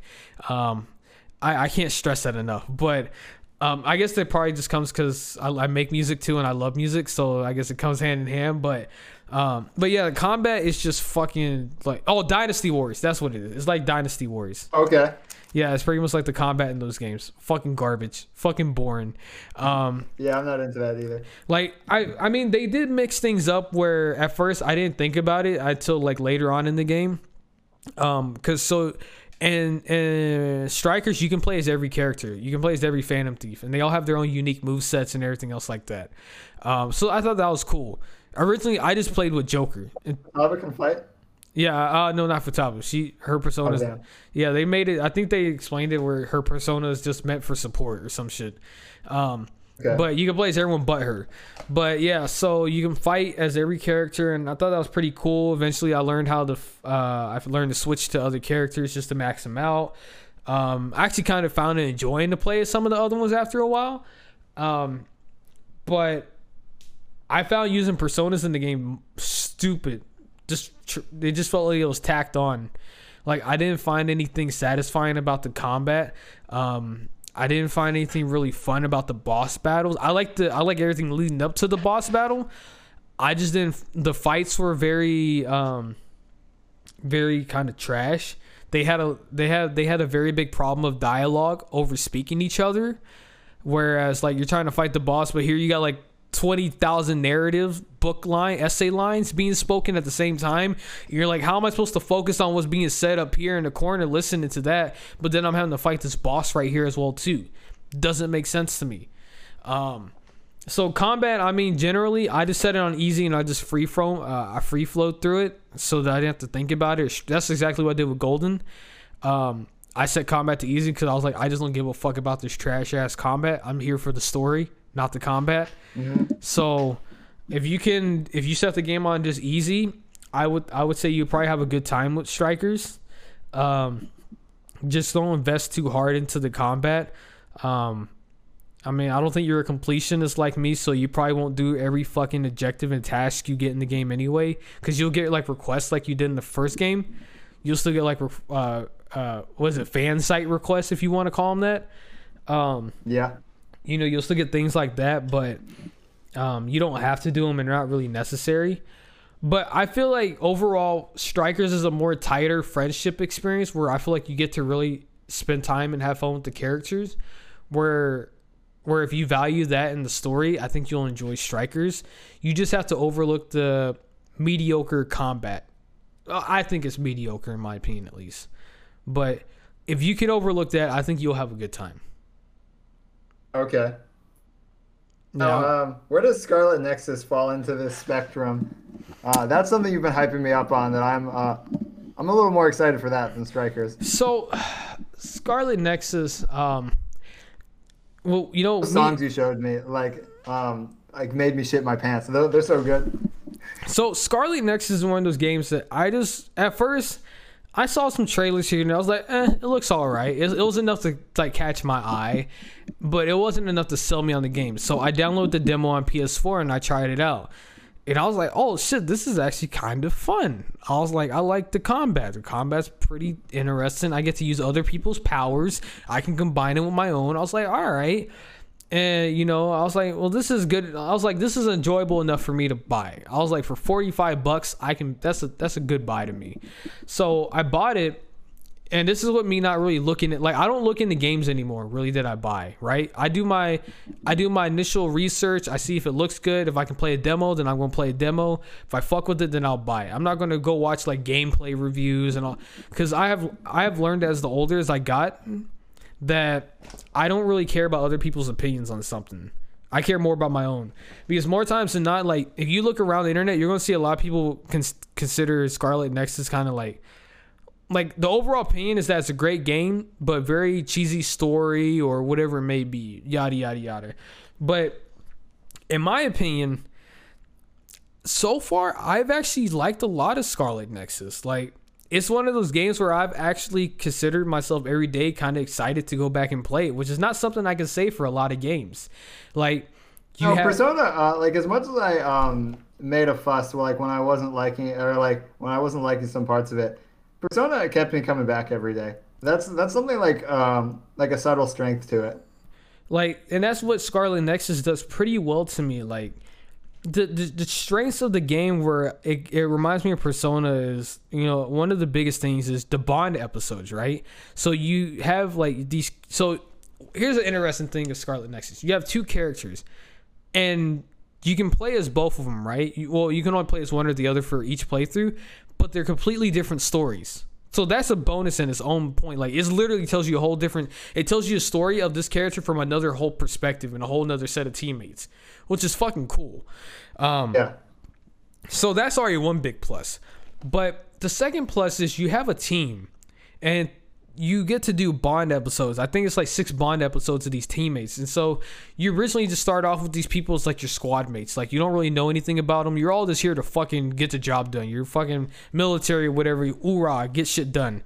But as time progresses, you start to get to know these people more. And then as you sit in these bond episodes, like, you actually just start to learn more about these characters, and they open up, and it just feels genuine. Like, it really feels like you're just getting to know these characters more, and things just like opening up. It's not like some tacked on, 5-minute conversation of, oh, I just learned some deep dark secret about. No, like, it actually feels like a genuine friendship is like, maturing, and it's happening like organically.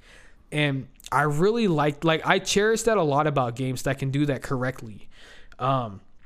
Like, it gets to the point where every time I get to a standby phase, which is, it's pretty cool in the game where it gets you to a standby, which pretty much gives you a rest point before it lets you move to the next chapter. Like, it tells you, hey, this is a standby. You can move to the next chapter whenever you're ready. If you want to stop, you can do some other stuff. So I found that pretty cool. But pretty much standbys are where you get to do your bond episodes. So you'll get, and so the other cool part is, you get like text messages from certain people and have like different conversations, between the characters. And I'm just like, all right, this is all cool. And then on top of that, the music just like, it just fits so nicely. It just like, it's so integrated well, and it just like hits home for me.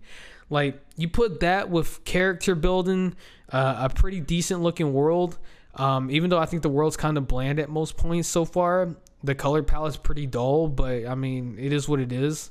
I can overlook it to an extent, but the character building, the music, the combat's all right. I think it has a pretty decent skill tree. I feel like it's a shallow puddle, if that makes sense. It's deep, but don't expect it to be like super deep. It's just like it's like a wide puddle, if we go with that. Like, okay, you can do different things with it. You can have a lot of fun experimenting with it. I haven't personally gotten too bored with it. But don't expect to be doing like some crazy Devil May Cry fucking combinations up in there. Like, it's not going to happen. But you do have a lot of things you can do. You got a super big ass skill tree that allows you to do a lot of different things. You have like 5 or different 6 sections of that skill tree you can invest points into. So you can invest in this one or this one, this one, and this one, whatever build that you want to make your character, right? So that's pretty fucking cool. So you can have a lot of style to your combat. But I mean, the thing with Scarlet Nexus is it's just something that like, it just sits right with me. Like, it feels like that gap that like I liked about Persona. Like, it's that game I can come back to. I can come back to characters. I can get to learn more. It's characters that I want to know more about. It's characters that I like. The overall story has had a couple actual decent twists that I personally didn't expect. Like, I was actually genuinely surprised. Are there still the cringy friendship moments? Of course. It's an anime game. What do you fucking expect? But I do enjoy it a lot for what it is. Like, I do think overall the story so far has been pretty engaging. There's been a lot of what the fuck moments. There's been some shit where I'm like, oh, damn, that's kind of crazy. Didn't expect that. The lore building has been pretty decent. Like, a lot of that's been pretty good. I mean, obviously, everyone's biggest gripes have just been the fact that they don't animate a lot of cutscenes, but everything is voice acted. So I don't really care as much. Like, would it be nice if everything was animated? Sure. But I can deal with some fucking pictures in a corner, all right? Like, it is what it is. Like, it's not me excusing them, but I mean, hey, at least everything's fucking voice acted. Like, that's a big plus in my books. Like, I have everything fucking voice acting, so I can just set the controller down and listen to everything. So I'm like, that's fine by me. But overall, right now, like Scarlet Nexus, I can't really give it like a true rating. But if I had to give like my initial like rating, just like off my impressions, I would say like a 7.5 or a light 8 currently. Okay. Like that's currently what I would give it. I don't think it's ever going to reach a 9 or a 10 because I mean there's still faults that I find in it, but for what it is and for like $45 or whatever, and for the time I'm getting out of it, I think I got like 17 hours in it right now. I would find I'm having a great time with it. Like honestly, like if you're looking for a game that just, you know, you want to have like a good story, or I wouldn't say good, but just a decent story with great characters and, you know, characters that you enjoy and you want to like know more about, and you get to invest that time, I would say it's worth it just for that alone. And then the combat's just like kind of the cherry on top. If you want to play like a hack and slash almost type game with a somewhat intricate combat system where you can mess around with electric powers, throw-in powers, duplication, you know, shit like that. That's, you know, that's kind of like the cherry on top with that. But yeah, those are pretty much my thoughts. And then the music, of course, like I can't get over that music, man. Like I don't think there's been a single song in that game yet that I've heard where I'm like, man, this fucking sucks. Like I feel like music carries like a big part of video games, and sometimes it's almost a make or break for me. So like when I hear the music in this game, like it just really nails the atmosphere of the game, especially the hideout music. And then when you do the Bond episodes, those two just really like mesh well together to really give that like friendship homie vibe. And you get to see like these characters develop as you do more Bond episodes. Like they go from someone that fucking doesn't give a fuck who you are to kind of starting to be like, hey, you know what, you're kind of a cool person, you know, and then you start to know more about them and yada yada, you know, shit like that. But yeah, that's pretty much like my overall thoughts of it.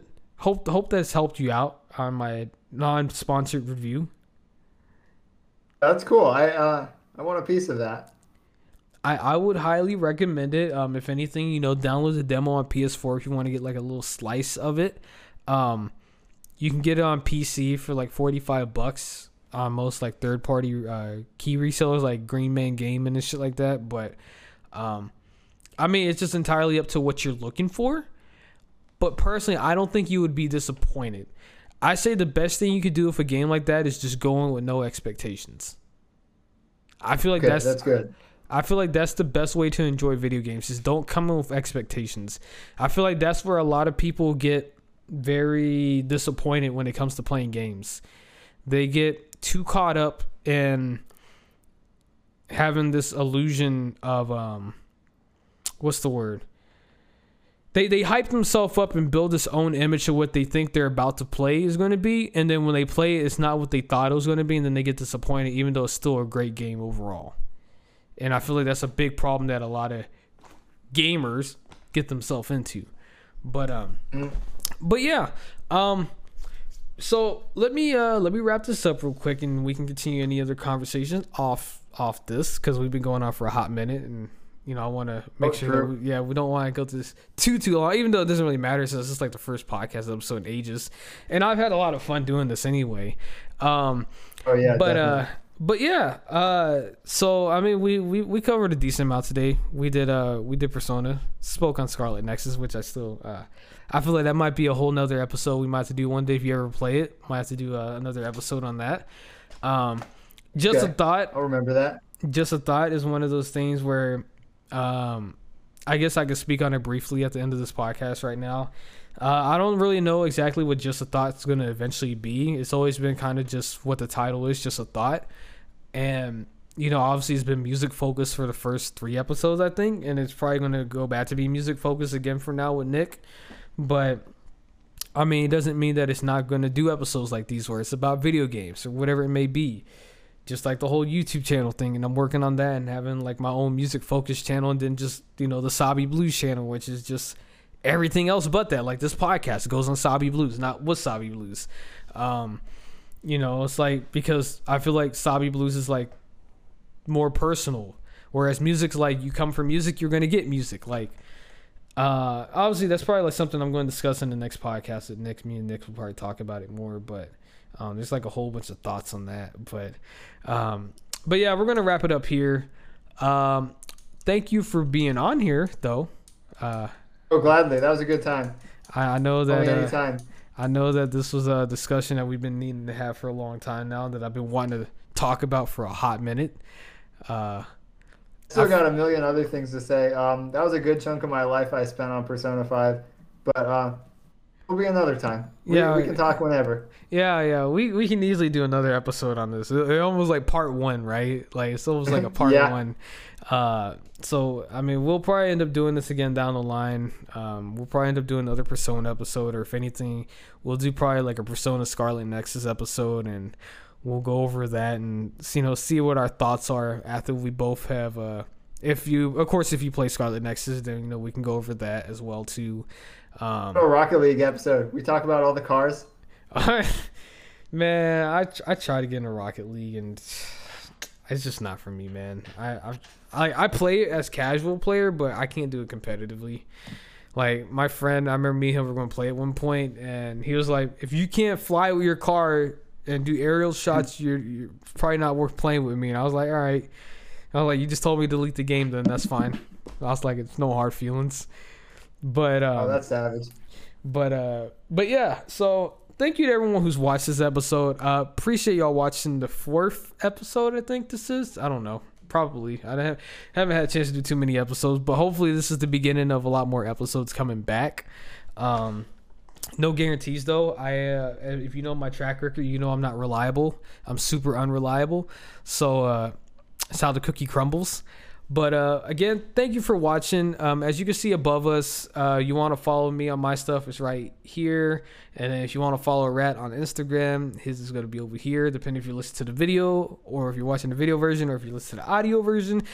Your choice. But yeah, thank y'all for watching. Have a great day, night, morning, evening, wherever you may be.